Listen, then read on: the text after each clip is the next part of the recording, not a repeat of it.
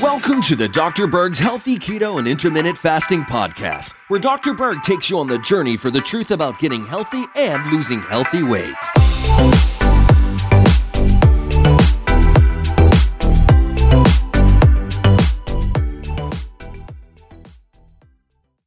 You ever wonder why people snack when they get stressed out? We're going to answer the question today. The hormone that is triggered by stress is called cortisol. Cortisol is a glucocorticoid. What that means is that it's a hormone that has a function of regulating blood sugars to a certain degree. And specifically, when your blood sugars drop down and you get low blood sugar, cortisol is released, and then cortisol helps your body turn or convert protein, fat, or ketones into sugar. This is called gluconeogenesis. Gluco meaning sugar, neo meaning new, and genesis meaning making something or creating something. So your body is making new sugar, not out of carbohydrates, but by non-carbohydrate sources. This happens in the liver. All right, let's look at this chart right up here. You go through stress, you raise cortisol. Cortisol releases sugar. Now we have a spike in blood sugar, right? Becomes higher. Insulin kicks in, it gets triggered by the glucose, and it pushes your blood sugar downward into the lower range. Hypoglycemia, which is low blood sugar. That's going to cause you to crave carbs, make you hungry, and want to snack. You'll snack, it starts raising blood sugar again, and the whole cycle starts again. And so there's two things that trigger cortisol. One is stress, and the other is hypoglycemia, or low blood sugar. So you can kind of look at stress as eating sugar to a certain degree. And when you eat sugar, you have cravings for sugar. When you have stress, you have cravings for sugar. Same symptom, two different triggers. Now, the other thing about stress is it really lowers your willpower. I mean, try to have willpower when you're hungry all the time and when you're craving and when you're stressed and you're overwhelmed. All you're thinking about is getting relief and relieving the pressure. So I have some tips for you. Number one, never ask yourself, what am I in the mood for tonight? Because your body, if your blood sugars are lower, are not going to give you the right information. Okay, so don't ask that question. Number two, ignore your body when it demands these refined carbs and sugars. I mean, think about this. If you have kids and you brought your hungry child to the grocery store, first of all, they are going to demand some sugar, right? Because it's all over the place. You got candy bars, you have aisles of snack foods, all these things.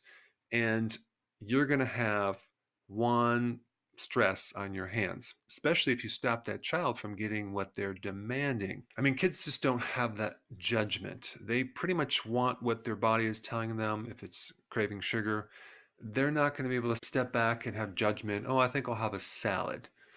Unfortunately, I wish they did, but they don't. And so the attitude you really need to have when you have cravings is, nope, body, you're not going to get anything now. I'll tell you when you're going to eat, and it's going to be health foods. It's not going to be that sugar. Next point, stick to low carb, because as soon as you start carbs, the more you want it, and now you're in the trap, the roller coaster trap. Number four, take a lot of B1. Nutritional yeast is a good source. What is that going to do? It's going to drop your stress. You're going to feel better. You're going to reduce cortisol. All right, number five. This is the bonus tip, no extra charge. MCT oil. It's a good fat to take through the day if you're having trouble, because it turns into ketones pretty fast.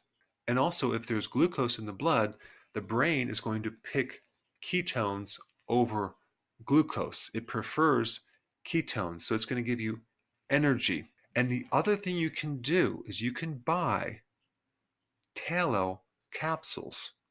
Yeah, it's actually beef fat in little capsules. You can buy them online and you can consume those through the day if you need to. Now, what is that going to do? First of all, tallow has a certain amount of nutrients and fat that's very satisfying. It will decrease hunger and it will not increase insulin. Now, in past videos, I talked about eating anything of certain calories can increase insulin. But I recently found some really great research that says if you're consuming pure fat, it's not going to increase insulin. So that's very, very good news. And these fat pills, literally tallow, which is beef fat, could really help someone get through a rough time.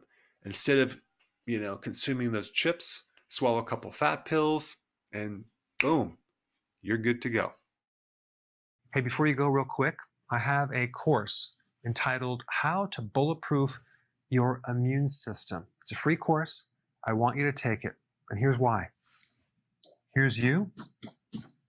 Here is your environment. Everyone is focused on this over here, avoiding your environment. But what about here? What about strengthening your immune system? That's what's missing. This course will show you how to bulletproof yourself. And so you can tolerate and resist your environment much better by strengthening your own immune system. I put a link down in the description right down below. Check it out and get signed up today. Hey guys, I just want to let you know I have my new keto course just came out. It's a mini course. It covers all the basics and how to do it correctly. You can get through this in probably 20 minutes at the very most. So if you're interested, click the link below and get signed up now.